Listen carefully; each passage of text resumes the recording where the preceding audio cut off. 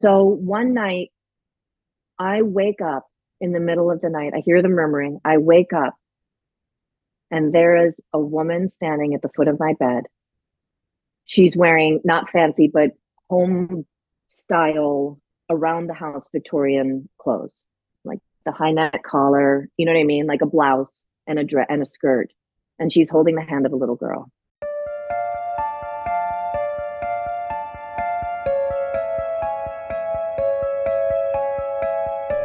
Between the present and the past, memories held in the walls and earth, energies and entities that cross the barrier into our dreams and our consciousness. That which has been left behind between the living and the dead. I'm Emily. And I'm Joy. And this is The Residuals.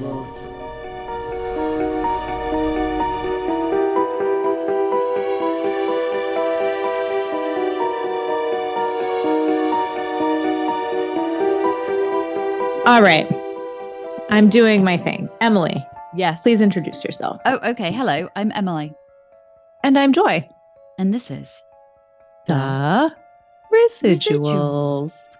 Your favorite paranormal podcast with two mums, occasionally a baby, and wonderful guests. Like today, we have the glorious Leonora with us, who has also got her own show called Mothering Heights. Hi, everybody. Thank you for having me onto your wonderful podcast. I love it. Of course. Thank you for coming. We've just been talking, so everybody knows, we've been talking for like an hour already about all kinds of things. So that have nothing to do We've with covered so much at all. We've covered insomnia. We've covered other podcasts we love. We've covered Ambien. We've covered gastrointestinal football things. We've covered football, as in soccer, as in not American football. We've covered AI. We've gotten travel tips. Farting. We need to mention farting like two or more times. It's like gastrointestinal. Yeah. I said gastrointestinal dysfunction. Let's just be real with it. Farting. Yeah, a lot of farting. It was hard. Taking notes in school. We've talked about disordered eating. We've talked about cosmetic surgery and makeup and fillers. It's been. This has been an episode of some podcast that doesn't exist yet, but we're thinking farts and fillers. Oh my God! Don't say the name. Someone's gonna steal it. Like I can't put that out. Intellectual property. You know. Yeah. We can't let anybody steal anything. It's for the three of us. Claim it. So fuck off. Anyway, we're actually here to talk about ghosts. And if memory serves, you lived in a haunted house. Did you grow up in one? Yeah. I did. Yeah. So when I was 50, so I grew up in Grand Forks, North Dakota, which is a little town in the upper northeast corner of North Dakota. So about an hour south of the Canadian border and right on the border of Minnesota. So if I look out my bedroom window, I literally see Minnesota. Whoa. Can I just tell you, I love the way that you say Minnesota. It reminds me in there. It's in North there. Dakota. Yeah. It's reminds me of Drop Dead Gorgeous, one of my favorite mockumentary movies with This One Ain't My BB. Carry on. I'm so sorry. Oh yeah. I mean, this is when I moved to New York, it wasn't that bad, but I mean, I did grow up in this place, with just all these people who just, oh my gosh, their voices get real small when they get to the end of their sentence. Oh, I love it. So good. It's so good. So when I was 15, we lived in this really cute little, it's just my dad, my mom, and me. I'm the only child. So we lived in this cute little Tudor house, right? And when I was 15, my dad, around Christmas, Hanukkah, my dad's Jewish, my mom's Catholic, kept being like, oh man, I got a family gift for us this year. You're just going to freak out. Oh, wait till you see what I got mom this year. Wait till you see. And I knew he'd gotten mom like a pretty necklace. So I was like, I saw the necklace. It's pearls. It's nice. What's the fucking deal? But my dad was like on edge and anxious. So for the first night of Hanukkah, we opened this gift and it was a photo of a really, really old Victorian, kind of falling down Victorian, on basically the first street that was ever where houses were in Grand Forks, North Dakota. Okay. And we were like, what's this? And he was like, and at the bottom it said Gershman residence. Oh my God. And we were like, what? And he was like, well, I bought us a house. Holy. Yes. What? Did he put a giant red bow on it, like the car commercials with the like, get your family a Mercedes with a giant It bow. was like a big photo. He like Amazing. had gone to the mall and like, made like a big photo, gone to the photo place and like put this on some poster board for me, Leonora, you're killing me. You're killing me. So good. And so we were just beside ourselves. We went to see the house. It was built in I believe 1886. Mm-hmm. Really beautiful in many ways, but I mean so old. Mm. And same family had owned it for so long that it was really just crumbling. Mm. When we got into the house, they touched the wall, the drywall, and it just like it just. Oh. So we had to take the whole house down to the studs and then completely rebuild it. This is a 3-story Victorian, if you can imagine, real old fashioned, yeah, right. And with a basement, because it's North Dakota, so you have to have a basement. So sure. I miss basements. Right on the river, like the river's in the backyard, like the Red River of the North, our big, the mighty red, very violent, scary, floody kind of river. Oh gosh. And we got in there and we just had to decide to fully restore the house. You know what I mean? We had to we recreated all the original details in the corners, like the Victorian details. We recreated so much of it. We saved what we could. Mm-hmm. But we did have to, redo the roof and everything had to be redone. So it took a really long time. And finally, after I think at least, it was a year and a half, because right before my 16th birthday, we moved in. And the house is beautiful. It's gorgeous. It really still is. And the first few weeks, I kept getting frustrated because I would wake up in the middle of the night and my parents would be listening to TV really loud or watching the TV.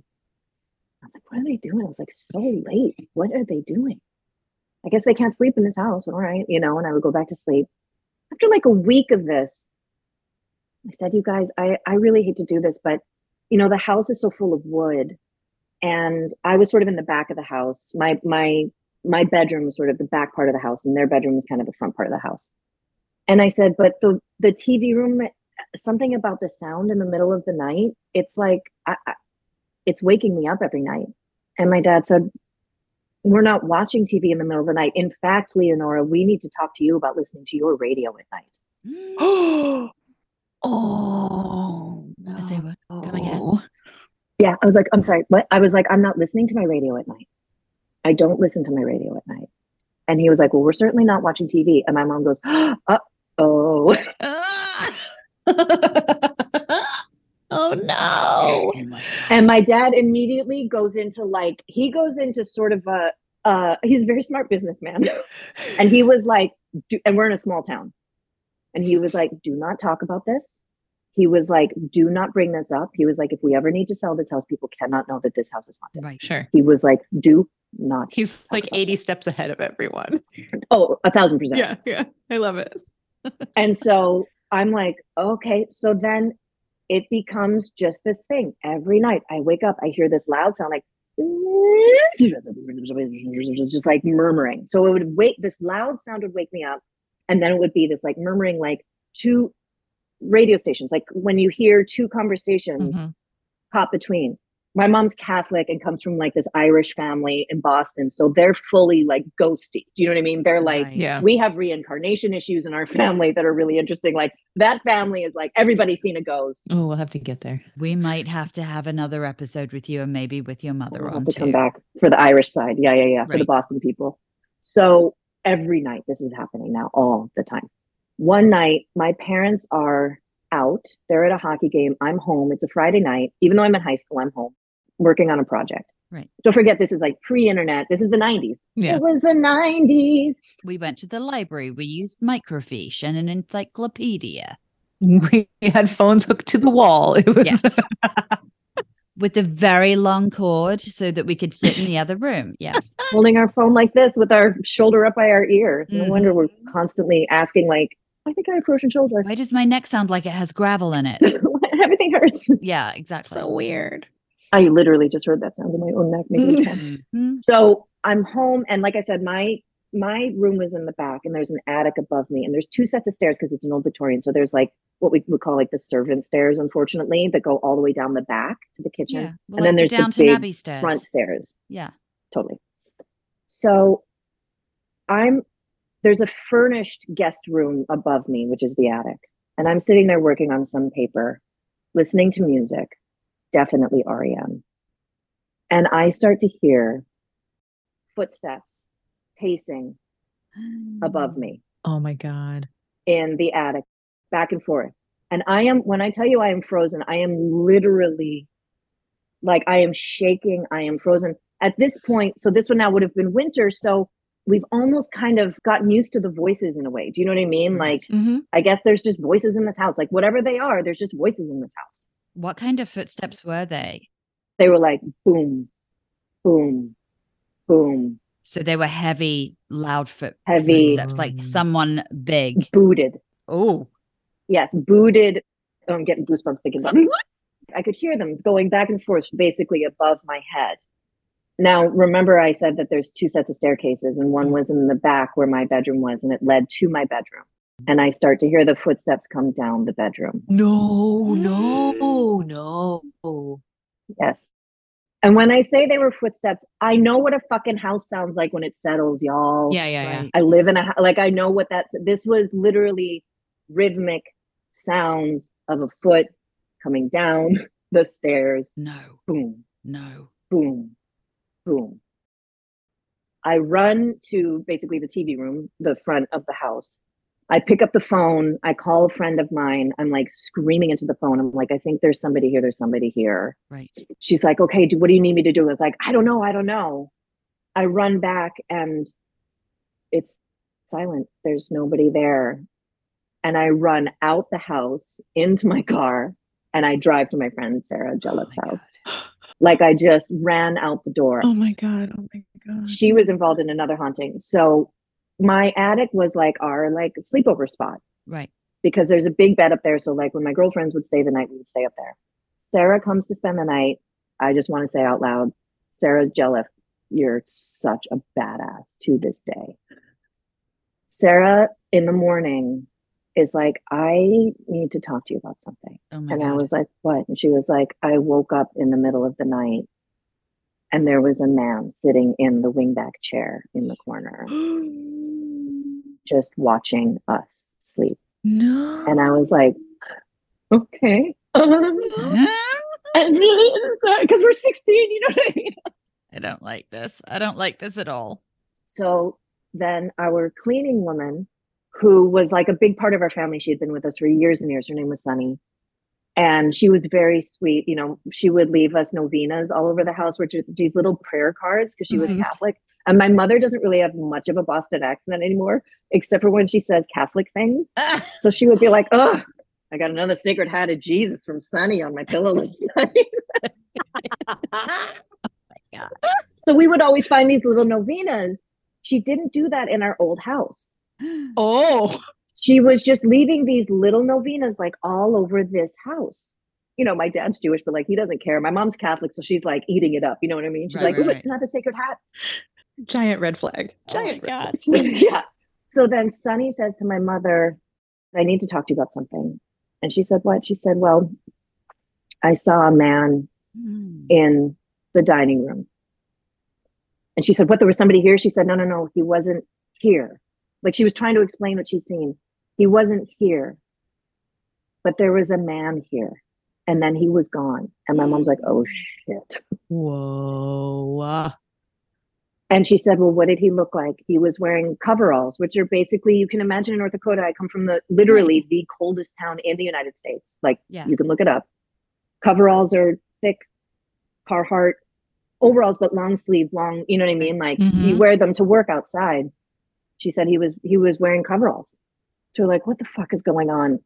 Come to find out, two parallel things. We're still hearing the voices, by the way. Right. Can you tell what gender the voices are? Can you tell if it's... They sound like a family. Okay. That sounds like a family, but like trying to communicate, almost trying to break through. Do you know what I mean? Like, yes. Like I said, it sounded like between two radio stations. Mm-hmm. These two things feel different in my intuition. Do you know what I mean? And like whatever witchiness I have or whatever, the voices were one thing that felt different. It didn't feel malevolent. Mm-hmm. The man felt malevolent. So the footsteps and the coveralls are the same person. Yes, and the attic, the man sitting in the attic. Yeah. Did she say he had coveralls on when he was sitting in the chair? Oh yeah, your girlfriend? I don't remember her saying that, to be honest, but she just said he was a man, and like not like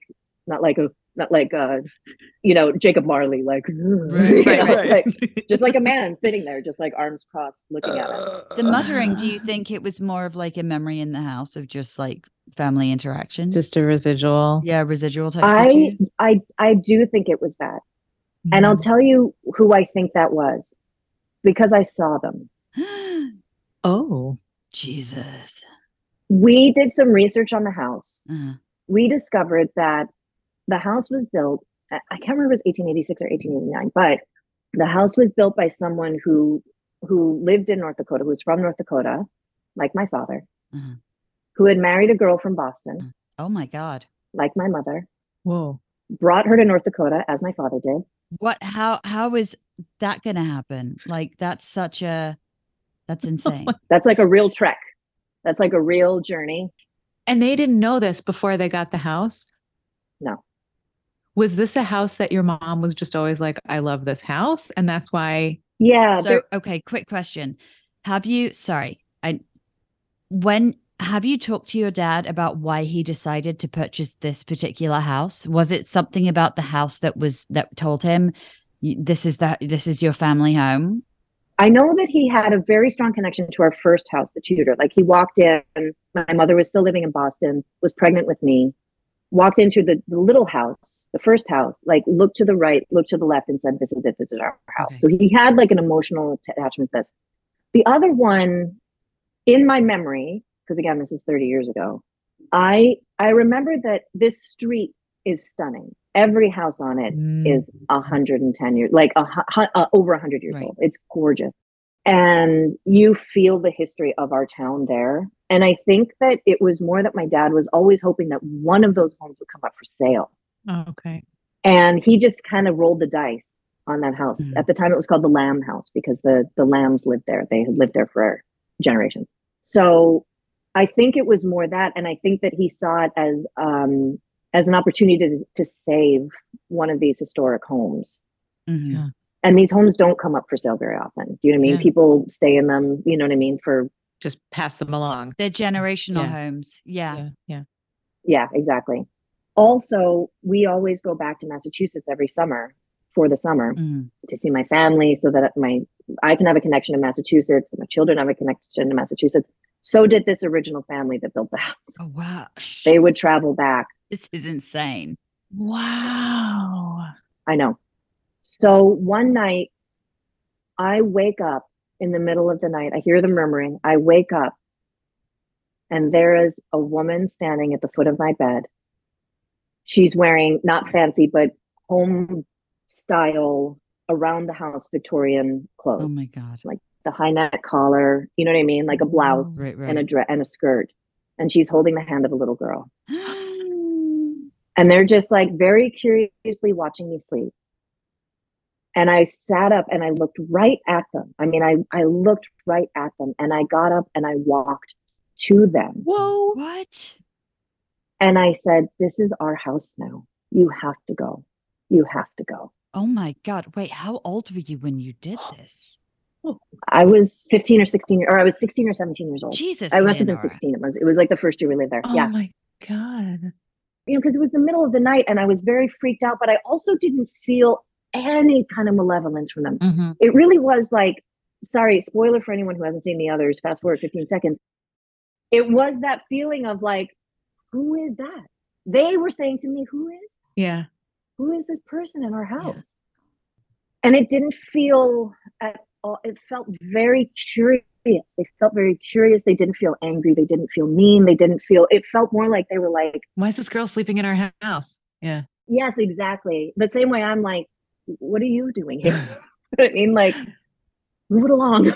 Right. And so the voices did stop at that point. Oh my God. And I never saw them again. Now, our other friend made less noise, less footsteps, less appearances. However, at least twice actually, when we had friends stay, when there was sort of new energy in the house. So like when my aunt came to stay and stayed in my parents' room, she woke up and saw someone standing next to her bed. All the sheets and comforter had been folded and laid neatly at the foot of the bed. She woke up cold. Whoa. And realized there weren't covers, saw a figure there, like not like a, you know what I mean? A figure, I would say. Right. She said, I saw something there. And then she realized that the blankets had all been folded at the foot of the bed. And then we had some dancers who came to do a workshop with my ballet company, North Dakota Ballet Company, where I grew up.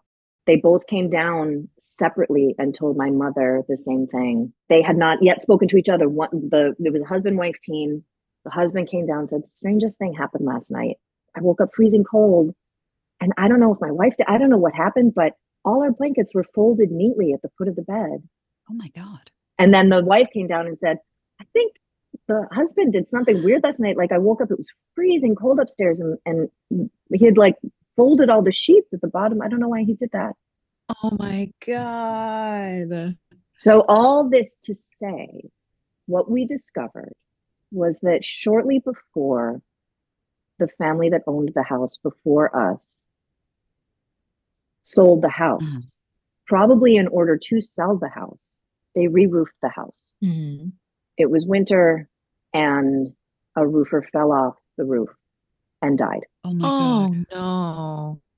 When we bought the house, we re-roofed the house again. Oh God. Oh.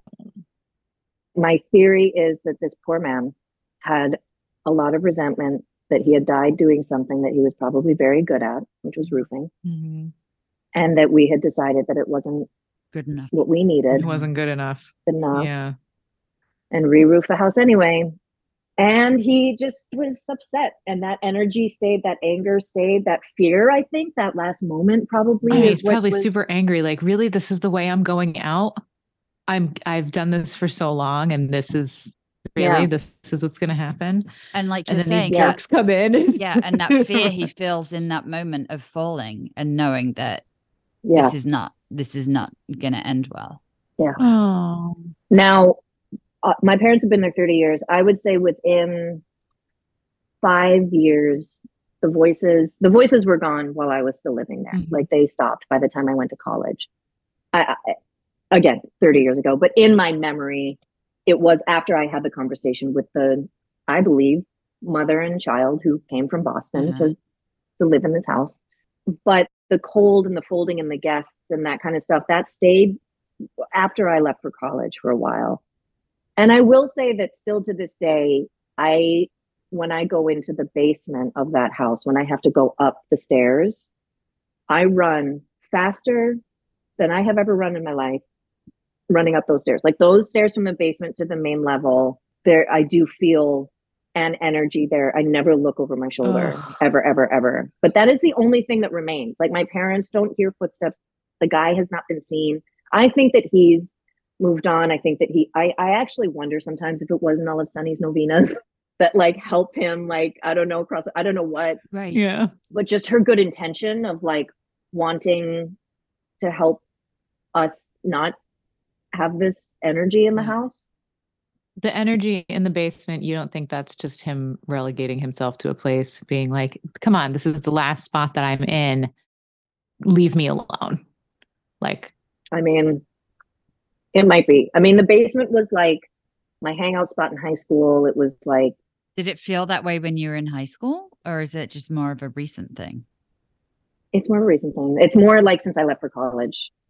I wonder if it's switched, if, he stopped in the main house.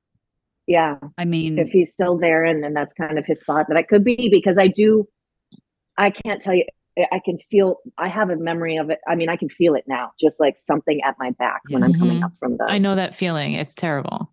It is absolutely terrible. You cannot move fast enough.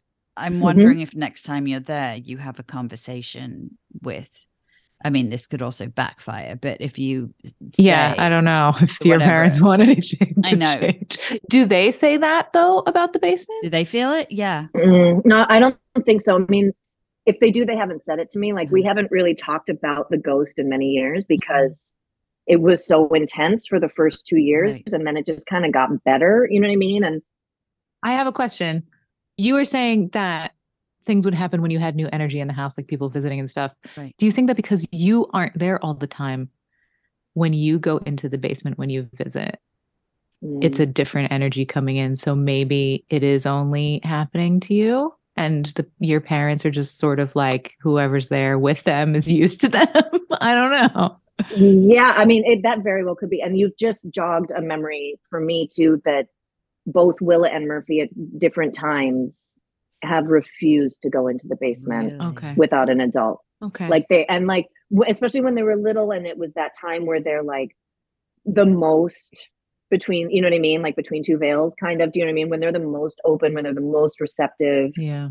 when they don't have any sort of idea of what they're experiencing, really. Right. Like 1,000% no, they would not go down there. Interesting. And still to this day, like there's like Murphy will go down there, but like he'll ask to have the TV put on first. You know what I mean? Like, will you go down with me and turn on the TV, and then it's okay if you go. Like, I think he wants like a guide to come down and like check things out. But there's definitely a feeling down there. Do the beds still get remade? Does that hasn't happened to you since you've been there with your family or like the kids or anything? So interesting. Yeah. I wonder if it's just something, if it's just a third thing.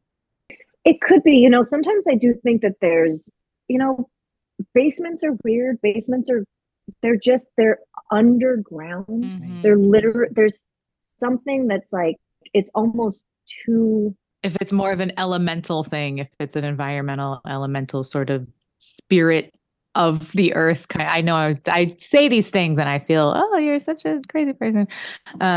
But something. You have a paranormal podcast. We're all crazy. Good point. What do you mean? No, I do wonder, like, I mean, it'd be interesting. I would love an answer to, is it, because I never thought about him sort of being like, maybe he just retreated. Yeah. I'm done in the big house, but like, yeah. Like, I'm not leaving, but I'm going to stew down here for whoever goes. Yeah, exactly. I mean, I think there's also something to the fact that you hear a lot of people who have had experiences and who have houses with basements, and the basement is the one place that they never have good feelings. The basement is always the one place that, like you were saying, they feel something at their back and they need to run up the stairs and they need to get the fuck out of there as quickly as possible. You never hear of anybody having activity in their house saying, I love going to the basement. I fucking love it. It's the best. Yeah. Were we watching, was it like on a recent episode of a paranormal show, or were we talking to someone? We've done so many interviews lately that I can't keep shit straight, so I apologize. Yeah.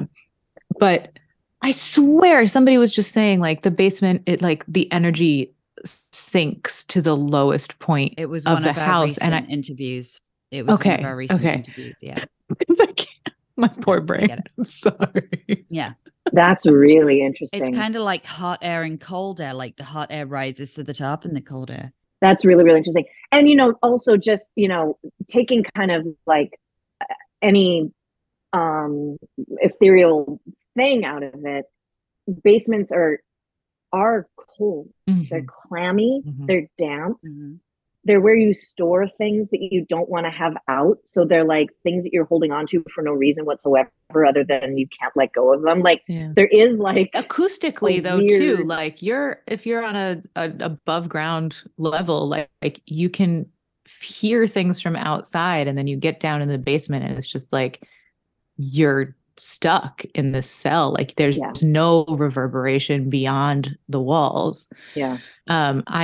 My mom used to have a place on Long Island Sound in Connecticut, and her basement was above ground. They just had like the storage garage above ground because everything was on stilts because they were in a flood zone.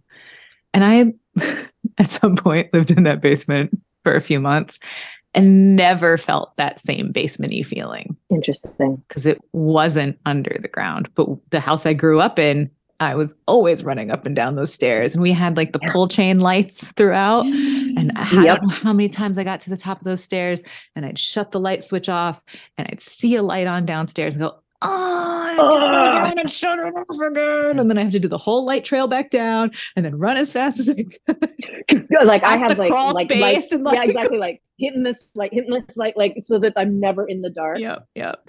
I was teaching my son that like maybe last year when he started getting nervous about the dark. I was like, listen, you just got to do a trail.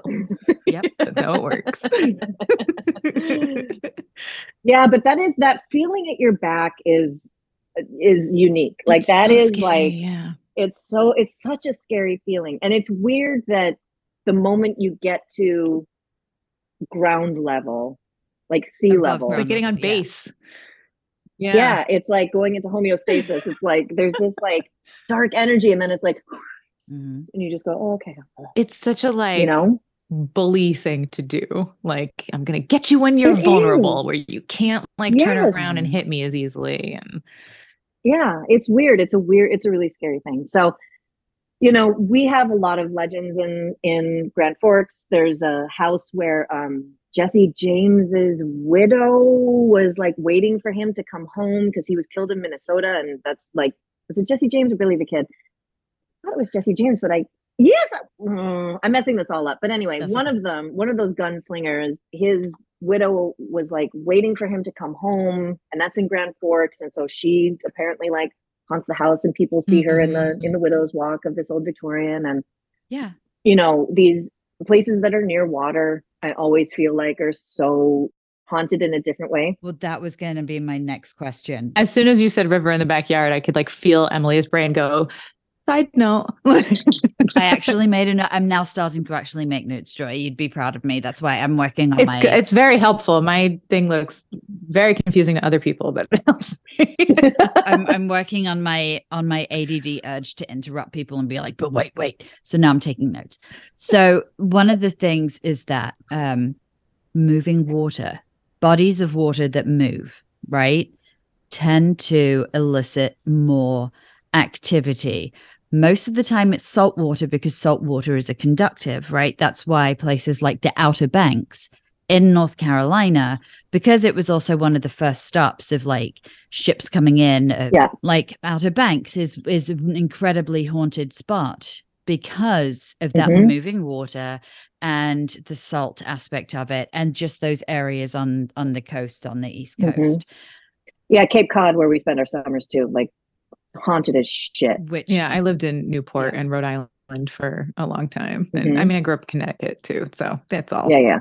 But when all that East Coast shit is so haunted. We're all fucked. Exactly. As soon as you talked about the fact that there was a river that is one that moves aggressively, that tends to generate more activity when it happens. And so that to me would explain a few different things. It would explain why the gentleman was around, why his energy was as strong as it was, why it was as intense, and why you were feeling those two dual emotions of anger, because possibly due to you replacing his work that he died doing, and the fear aspect of it, which was the fear of knowing he's about to die. You know, that falling, that fear that comes with the falling. But then in addition to that, the fact that it wasn't so much just a residual haunting of you hearing the people having conversations, but it was that extra added thing of them standing at the end of your bed and being curious about, you know, exactly what you're saying with the others. It's that, are they haunting us? Are we haunting them? It's that veil situation. It's that crossover. Are they aware that they're dead? Are they still held in this moment in time? How much can they see of us? How, you know, Exactly. What moments are they privy to? You know? Same with the folding. You think about it. If where the guest bedroom was above you, right, in the attic. So that is normally where the servants' quarters would be. The servants being people who are tidying the house, folding the sheets, making sure everything is ready, making sure people are taken care of, right? That would possibly explain why that was happening. So, yeah. And like, that's really interesting. Yeah. Basements and attics are the least frequented areas of a house. Right. So if there is someone hanging out that is no longer living and they don't want to hang out with everyone, or they've been, banished and they don't quite want to go, right, an attic or a basement makes sense because it will be the least interacted place. So they can just sort of stew in their own ghosty energy and not deal with anybody else. But it is also, these areas are also where, quote unquote, the help would go. The people of the house would not be going in the attic. They would not be going in the basement. It would be the help. True. And I want to say thank you, and that I very much respect and appreciate that you restored the house. Same. I think that probably had a lot to do with it too, because it looked the same. Exactly. They weren't in some place going, what is this Beetlejuice house that I live in now? Yeah. So there's all of those things that I think are comforting and probably a little confusing as well, because you're looking at new people in your house that looks like your house. Yeah, it is kind of that Beetlejuice thing. Yeah, totally. You guys put that intention into it, but you also used quality craftsmanship. You didn't just do Yahoo bullshit of coming in, sticking some shit up to hide the fact that you really banjaxed a bunch of shit. And you kept the original things. We talk a lot about like energy being held in physical things like stone and wood and all of that. If you're keeping all of that and putting it back up, and you're putting your good energy into it, and then it's in the house. Yeah, it all holds energy. And you're doing it to bring the original building back to its former glory. Yes, and that's exactly what we tried to do. And the goal was literally to save this house, because there's 3 houses in a row. I mean, like I said, every house on the street is gorgeous, but there are 3 houses in a row that you can tell were the first houses built. Like they are, they're a little bit bigger than everybody's in the, you know what I mean? There's just these 3, they're just like, and we're right in the middle of these 3 gorgeous houses. It's so special. It's so lovely. It's gorgeous.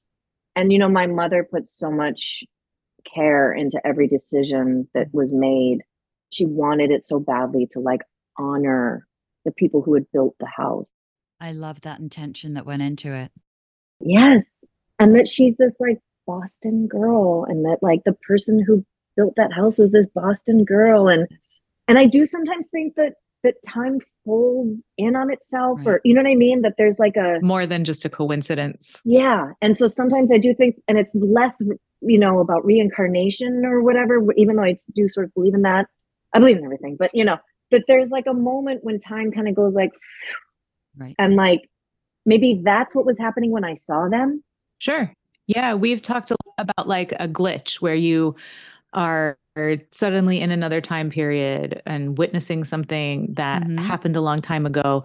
And sometimes you can interact with that past, like it's basically time traveling, but folding of time. I mean, do you guys know that story of the 2 women? I think one was a teacher, and one was her student at Versailles. Do you know the story, no. Joy? What is this? It's mind-blowing. So I think it was was it in the 20s, in the teens? What, that they experienced? 20s, 1920s, 1930s, maybe?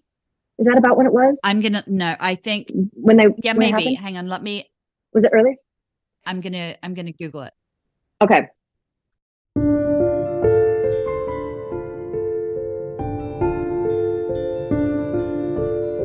If you find yourself listening to our show and thinking, oh, I have a story that I should send in, then go to our website, theresidualspodcast.com, and send us a message. We love bringing you all things paranormal, but we would like to do more, and this is where you come in. If you haven't already, please subscribe to our podcast. After that, leave us a glowing review, give us a 5-star rating, and share us on your social media. We are so grateful for your support. Now, back to the show. Can I read you what I found? Please, please. It's actually referred to as the Moberly-Jourdain incident. It's also known as the ghosts of Petit Trianon or Versailles, right? So it's a claim of time travel and hauntings made by Charlotte Anne Moberly, who was born in 1846 and left this mortal coil in 1937, and Eleanor Jourdain, 1863 to 1924. So in 1911, Moberly and Jourdain published a book entitled An Adventure they changed their names, under the name of Elizabeth Morrison and Frances Lamont. And their book describes a visit they made to the Petit Trianon, a small chateau in the grounds of the Palace of Versailles, where they claimed to have seen the gardens as they had been in the late 18th century, as well as ghosts, including Marie Antoinette and others. And their story caused a sensation and unfortunately was subject to ridicule. Well, certainly. Obvi. Yes. So, okay. So here's what happened. They recounted that they decided to visit the Palace of Versailles as part of several trips around Paris, detailing how on the 10th of August, 1901, they traveled by train to Versailles. They remembered not thinking much of the palace after touring it, so they said they decided to walk through the gardens to the Petit Trianon, which I am probably mispronouncing. Sorry, they didn't think much of the palace? They're like, what the fuck is it's this? It's a bit dodgy, isn't it? It's a bit naff. I don't like it. Where are these broads from?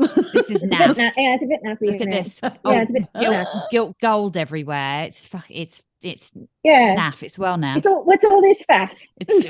Fact is, it's a bit too fluffy. Anyway, all right, let's keep going. Oh God. But okay, so they just, and also I am, last time I took French, I was 14. So I am completely fucking up the pronunciation. I am so sorry. We don't care. Right. We don't care. Anywho, so they decided so they didn't think much of the palace. I'm so sorry. So they decided to walk through the gardens to the Petit Trianon. But after reaching the Grand Trianon, they found it closed to the public. They recollected traveling with I'm not going to pronounce this, a something guidebook, but said they became lost after missing the turn for the main avenue. Allée des okay, I'm not going to pronounce that. For the main avenue. Just try your mom's house. Just whatever. Fine. Yeah. God. Allée des Deux Trianon. Great. Beautiful. And they entered a lane where they bypassed their destination. Moberly reported that she noticed a woman shaking a white cloth out of a window, while Jourdain recalled noticing an old deserted farmhouse outside of which was an old plow.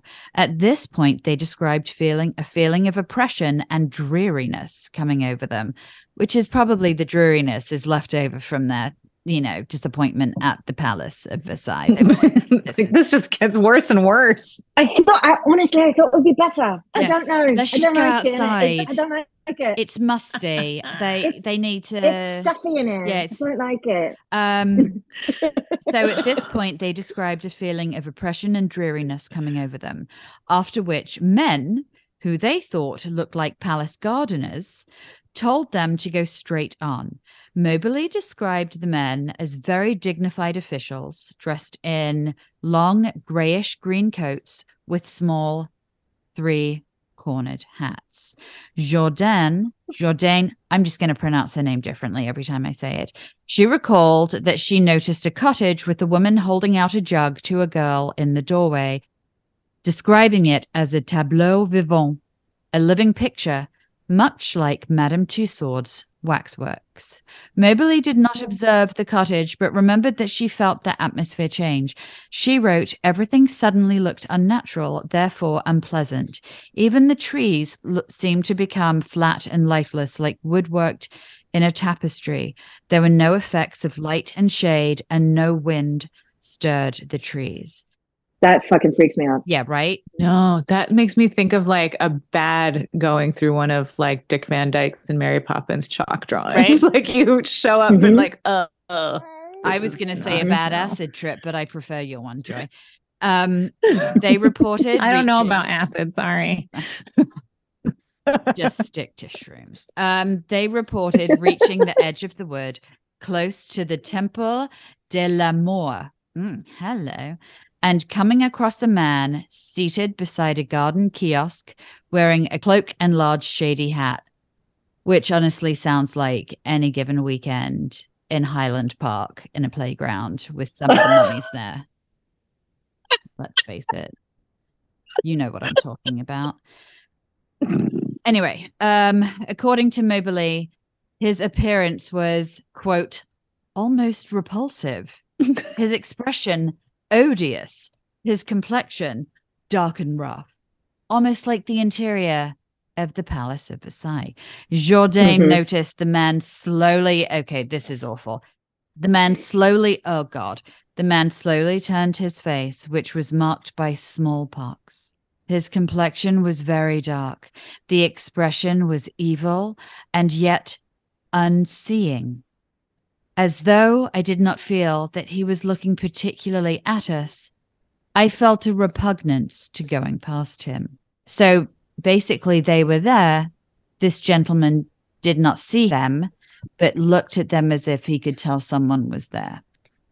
They said that another man, whom they described as, quote, tall, with large dark eyes and crisp curling black hair under a large sombrero hat, came up to them and showed them the way to the Petit Trianon.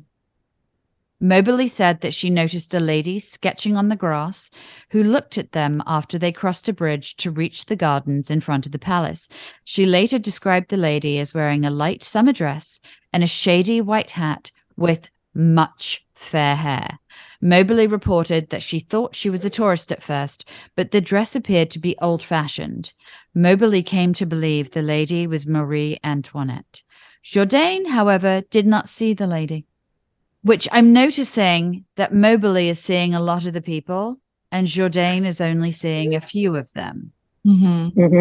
At their return to the palace, they reported that they were directed round to the entrance and joined a party of other visitors. They said that after they toured the house, they had tea at the Hotel des Reservoirs before returning to Jourdain's apartment. So according to Jourdain and Mobley, neither woman, mentioned the incident to one another until a week after leaving Versailles, when Mobley, in a letter to her sister about their trip, started writing about the afternoon of the Versailles incident. She reportedly asked Jourdain if she thought the Petit Trianon, whatever, the small thing, was haunted. And Jourdain told her she thought it was. 3 months later in Oxford, the pair said they compared their notes and decided to write separate accounts of what happened. Smart. While also researching, the history of the Trianon.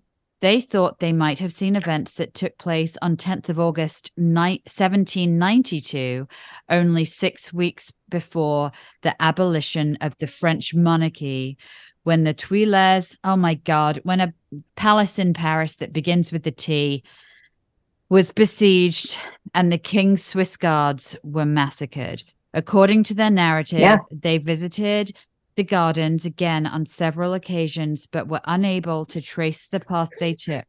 Various landmarks, such as the kiosk and the bridge, were missing, and the grounds were full of people.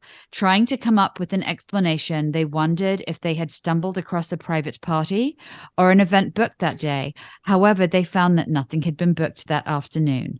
Through their research, they thought they recognized the man they reportedly saw by the kiosk as the Comte de Vaudreuil. Just try. It's okay. Just try. As a friend, he's just a friend of Marie Antoinette, who herself, Mobley, had claimed to see. Convinced the grounds were haunted, they decided to publish their story in a book titled An Adventure that came out in 1911 under the pseudonyms of Elizabeth Morrison and Frances Lamont. We need to read this book, Joy. So this was 9 years after the incident? Yes. 10 years, 10 years after the incident? Because it was 10 years. The incident happened in 1901. The book came out in 1911. The book containing the claim that Marie Antoinette had been encountered in 1901 caused a sensation. However, many critics did not take it seriously on the grounds of the implausibilities and inconsistencies that it contained. A review of the book by Eleanor Mildred Sidgwick in the Proceedings of the Society for Psychical Research. That's a famous group of spiritualists. Mm-hmm. Suggested that the women had misinterpreted normal events that they had experienced. In 1903, an old map of the Trianon Gardens was found and showed a bridge that the two women had claimed to have crossed that had not been any other map. The identity of the authors of an adventure was not made public until 1931, which is 7 years after Eleanor passed away and 6 years before Charlotte passed away. So that is that. Joy, this is something we need to read and maybe do a deep dive episode on. No big deal. I would love to hear you guys talk about this. Yeah, I would really love that. Yeah, we've talked more about glitches lately. We fucking love glitches. Yeah. Yes. Yeah. The interesting thing to me is how they both had that feeling of oppression. Like as soon as they crossed, that like colors changed, the wind stopped. There was like they were where they were not supposed to be sense of things. And that to me is like so interesting. And I wonder if that's one of those time folding into itself moments. You know what I mean? Well, we talk about like how would a wormhole function? It's taking one point and another and putting them together. So like, is that not the same? Yeah. It's also that both of them experienced the definition of their surroundings change, that it suddenly became like an artist rendering, that the light was not right. Something, but they saw different things. They didn't see exactly the same thing. Also, is really interesting. But it's that they both felt immediately at the same time something was not right, and they both noticed at the same time their surroundings change. It could be that one was more sensitive than the other one, in that they were seeing these things. I wonder if, I don't know if you said it or not, but like when they were walking through this place in their normal time, in the time that they were from, were they seen by anyone walking through that place? And did they look like they weren't interacting with people? Oh, like these are the questions I like. Did they, because I find it hard to believe that they blipped away, but maybe because we've also heard about that with other glitches where people like go someplace and then people don't see them and then they show up somewhere else. So like, did anybody see them walk through the garden that day? Like, did anyone have an interaction with them? Exactly. However, what it started off with, they walked into the woods.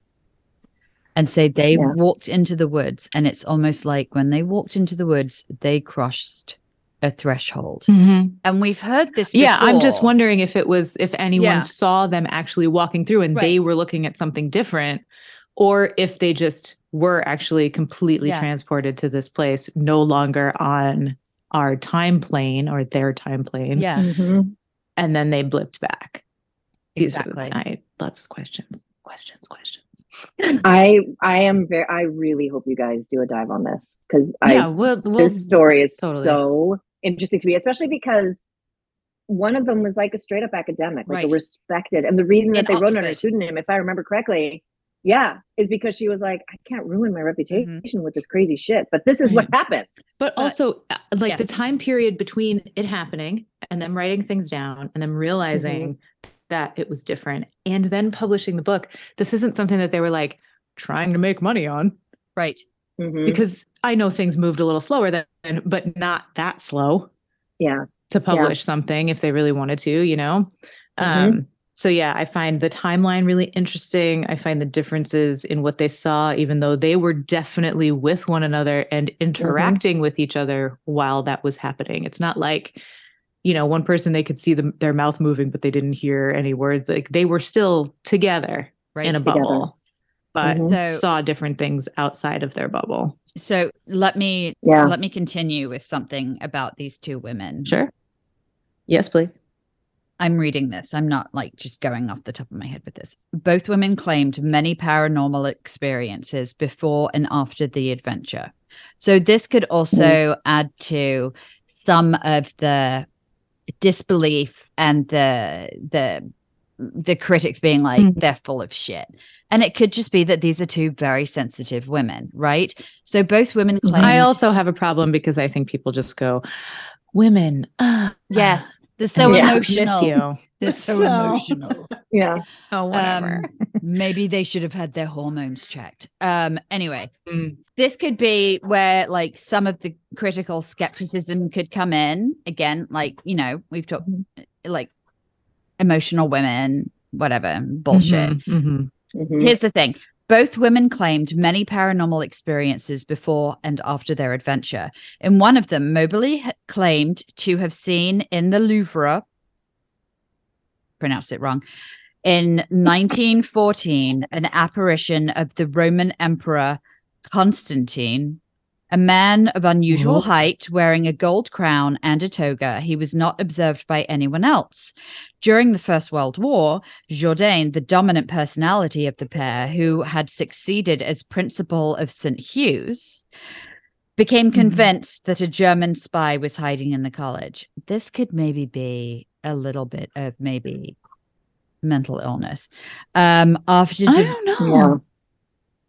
I don't know. I'm not it sounds a little paranoid. It does. Okay. Anyway, I think if you keep seeing someone who looks like a German soldier walking around a building, you're going to start thinking there's a spy there, because there was a general point of paranoia with things like that. Right. But it was the First World War. And I think, I don't know. Anywho. So let's keep going. Check these sources. After developing increasingly autocratic behavior, she died suddenly in 1924 in the middle of an academic scandal over her leadership of the college, her conduct having provoked mass resignation of academic staff. Oh, interesting. Okay. Oh, man. We're going to have like 2 episodes on this. Mobley died in 1937. So there are some explanations and critiques, and I'm not going to get into that right now. That is for another episode. Okay, fine. Fair enough. But I do think that there is a lot for you guys to talk about with that story.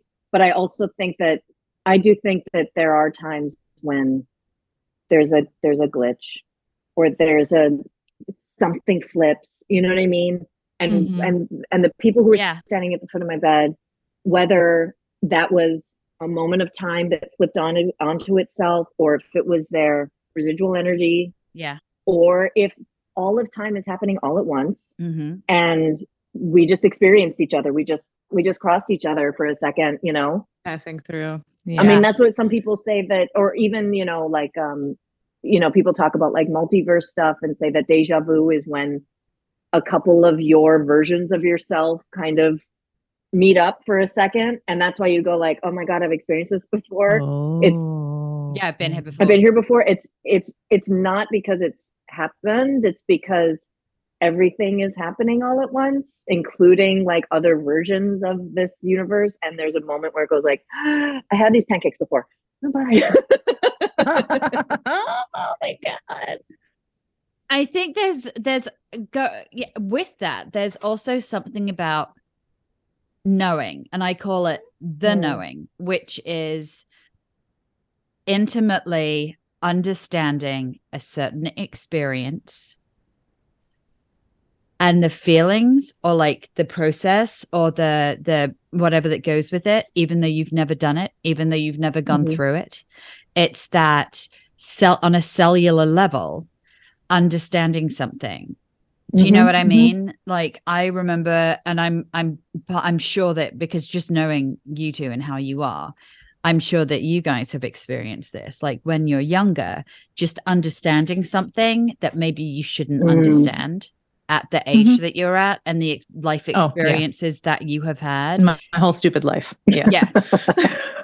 That knowing and that understanding of something that you just shouldn't, but you do. And it's like I said, it's cellular. It's something biologically in your DNA that you just know. And who the fuck knows where it's come from, if it's parallel universe or if it's genetic from other generations that has been passed down. That's where I was to going. you. Science Joy is here, you know. Well, because I was going to say we've briefly touched on epigenetics before, and the idea that, you know, there's eggs in a woman. If she's having a girl, she's also got, you know, her grandchildren in her, and those eggs have the ability to be imprinted on. The things that I've read say that it is now, they sort of think like if there was a famine, there could be genetic imprinting regarding like nutrients and that sort of thing. But like, why not other stuff? Right. And with Eve's podcast, you know, people were talking all the time about, you know, donors, adoptees, people who don't know their biological parents, and they find out they have talents or fears or just things that seem like they came from nowhere and they had no access to it. And then they find out, oh, that's on my dad's side or on my mom's side. And I didn't know I mean, about they talk about how trauma imprints on DNA. You know, if you look at, you know, people who've lived through genocide, things like that, like those. I mean, I honestly, like, my whole life, even though I'm an only child, I eat like I have a million siblings. You know what I mean? Like, I'm very like weirdly, like I eat too fast, and like I'm very like protective of my food, and could never figure out, like, people would be like, you don't even have siblings, like why are you so, and I'm like, I'm half Jewish and half Irish. Like, someone's always coming to take my food. Do you know what I mean? Like, I have this like imprint of like there's not enough food. Right. Yeah, it's interesting. It's stuff I just feel like that all of the things are the same thing, and we just need to figure out what it is. Yeah. And it's also like the part of the fun is in the not knowing. Do you know what I mean? Like, that's why this stuff is so much fun to talk about, why your podcast is so much fun to listen to, why it's creepy, why it's great. It's because like, I don't know the answer to why they were standing at the foot of my bed. I don't know what that feeling is in my basement, except that I know that it's palpable. It's tangible to me. Yeah, That's exactly. something. It's outside of you. It's definitely not something you're making up. Like, it is there.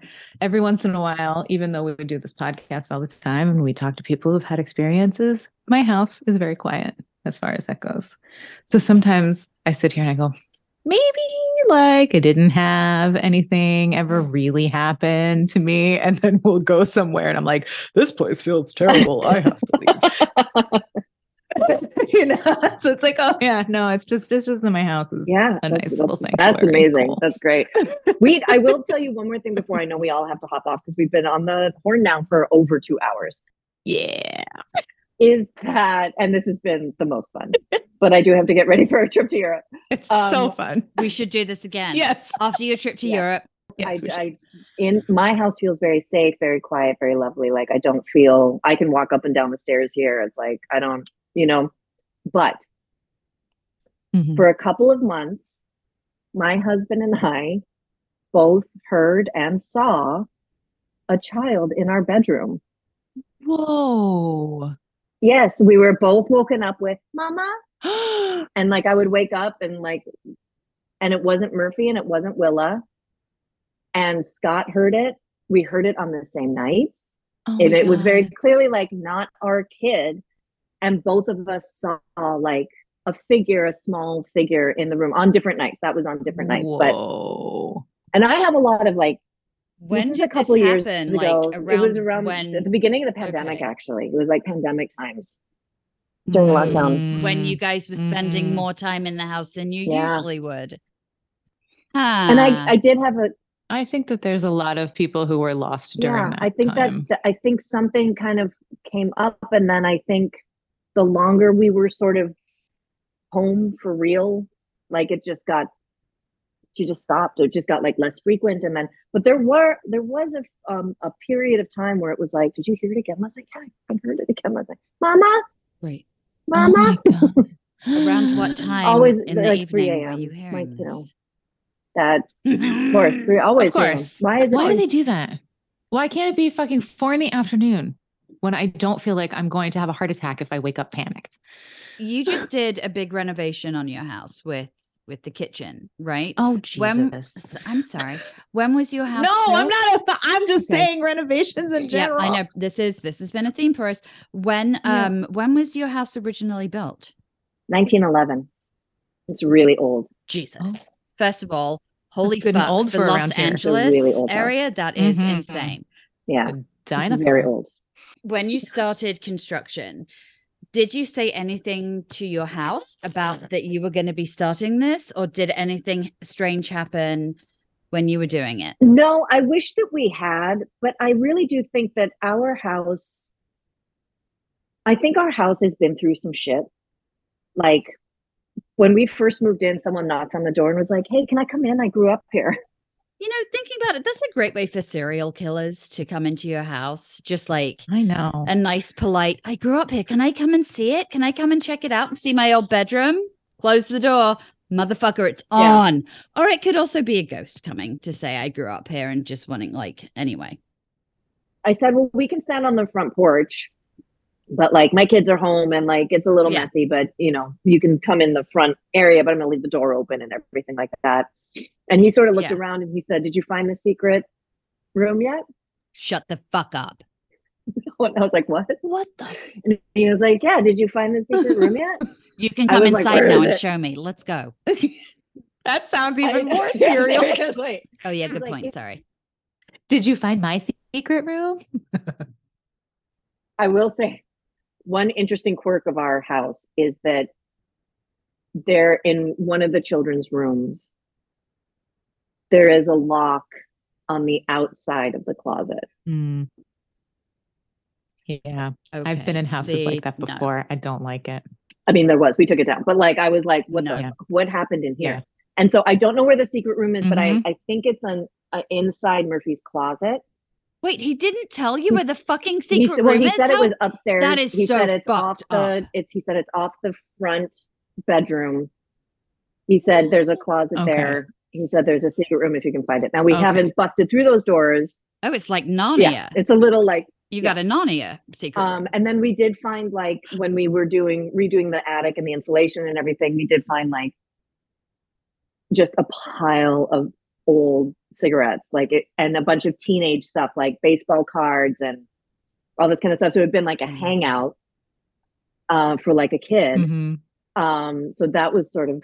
I was worried you were going to say you found old shoes, because old shoes is something that is found in old houses that was put there for like good luck and prosperity and what have you. And normally when people move them out of their hiding space, like then one shoe. Shit kicks off. Oh, interesting. Okay. So I'm glad you said old cigarettes and not old shoes. Yeah. Oh, interesting. Okay. I'm going to double check with Scott that we didn't find a shoe, because he has a better memory than I do. Think back to, if you wouldn't mind, and then tell us and like let us know if there's anything in particular that seems like absolutely not anything that stands out to you, but that you did or that happened around the time that the little girl started appearing, that could have been a trigger for it. But also, like, we've been, there are reports of people that, because they were home so much when the pandemic started, they suddenly realized that they had an invisible roommate in their house because they didn't spend as much time there before, and they were spending so much time alone. And it could be that they were really lonely and like had an imaginary friend. They had a snuffleupagus, but it's also people suddenly realizing, oh, I'm not alone in my home. Yeah. I mean, I do think that when we started the renovation, what I think that our house knows, because I do think that things carry energy and there is a history here. And I think that my house knows how much we love her and that like we want the best for her. And our renovation was so in keeping. We worked with this incredible architect named Barrett Cook from Arterberry Cook, shout out, who like truly wanted to honor the history of the house, the fact that it was a craftsman.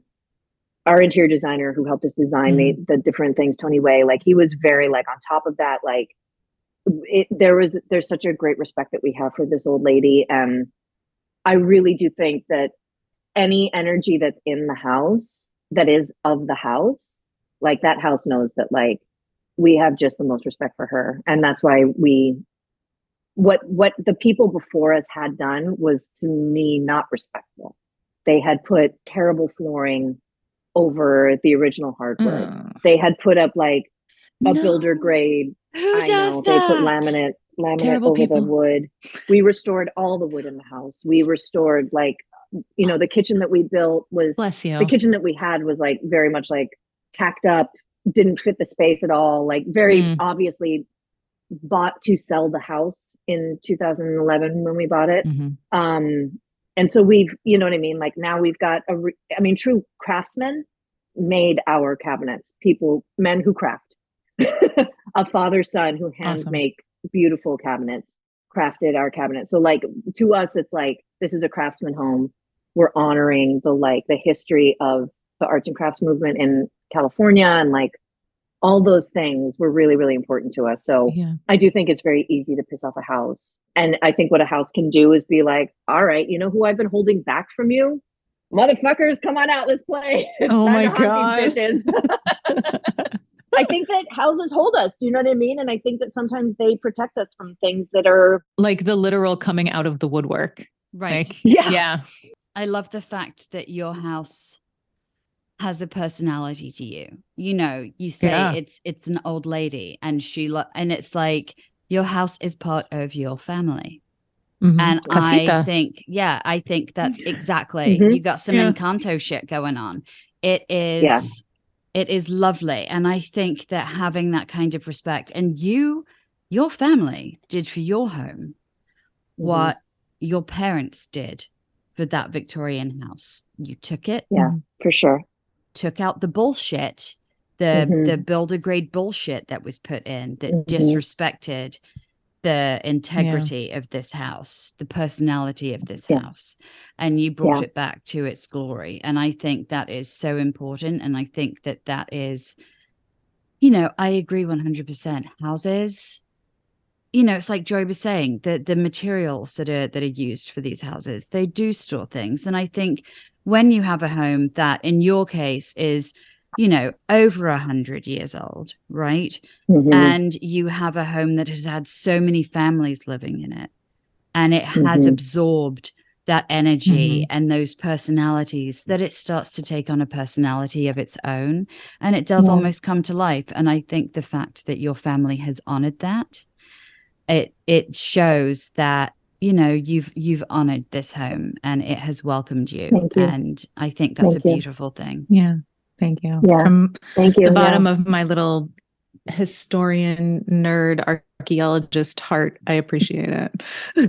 Yeah, I mean, I'm really honored that I have gotten to live in so many old homes. You know what I mean? The house I grew up in, the second house we lived in Grand Forks, certainly was very old. This house is so old.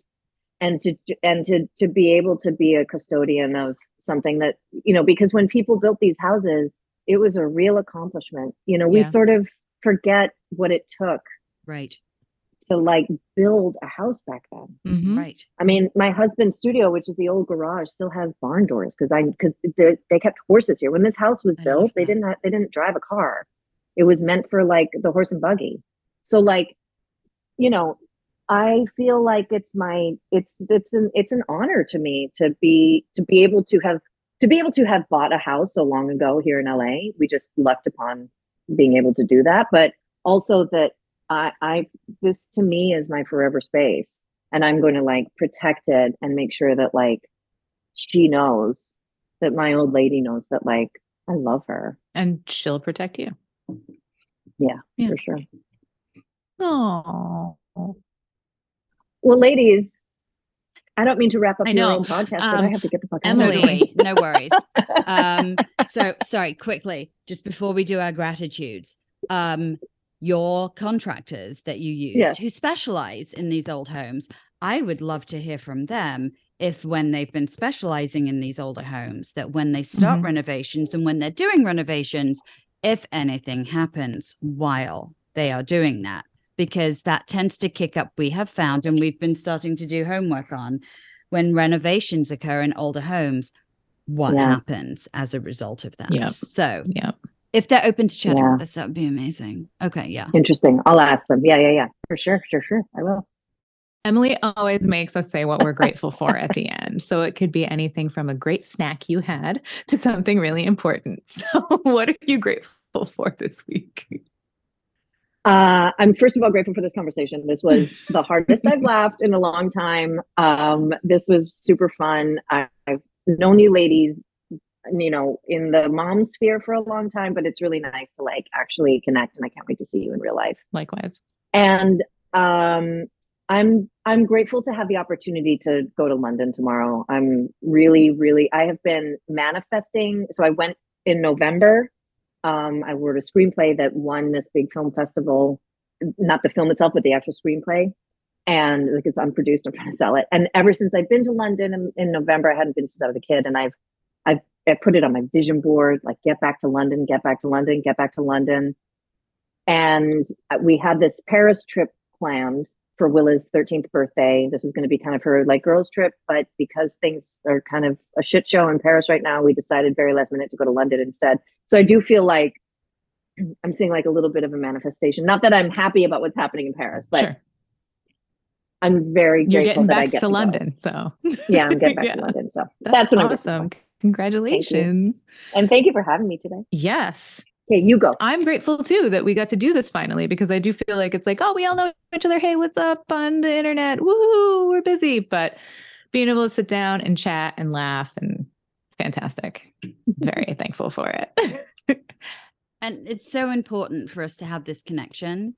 Like you said, like we mainly know each other from the mamasphere, you know, typing things into the Book of Faces. What is this rash? Yeah, when we get picture in comments, you know. I don't know. Like, I am just so grateful that we got to chat with you, that we got to laugh with you, that we get to have this ability with technology, that even though we are all so far apart, that we are able to have a human connection over the computer with each other. And I just am tickled for that. And I cannot wait to hear about your AI generated trip to my homeland. We need the follow-up. And I do. We need the TripAdvisor review. And I do. 10 out of 10, 5 stars on Yelp. It's been an absolute fucking pleasure. Thank you so much. Thank you. So fun. Thank you guys. Thanks for giving me all of this time. This was like super fun. And Joy, I'm so sorry that you have to edit so much of this, but it really was a blast. This is what sorry, happens. I get to listen to stories about farts again and laugh again. So it's fine. Leonora, we have like set days and times for pod meeting to talk about just pod stuff. They last 2.5 to 3 hours because we so talk difficult. about everything, but it's so hard. It's awful. Hard. Anyway. Okay, we love you. Thank you so much. I love you too. Thank you, everybody. Have so much fun. Safe travels. Listen to Leonora's podcast, Mothering Heights. Mothering Heights. Yeah. These two will be on soon at some point, right? Yeah. Oh, yeah. We'll come talk to you again. Sure. It might be a few hours of this, though, just more farts and whatever else. But until next time, listeners. Until next time, sage your sofas. And don't be afraid of the dark. But I will. She has a nightlight, Leonora. Why not? Why not? Why not? It's fine. I love you. Bye. Bye. Thank you, everybody. Bye. Bye.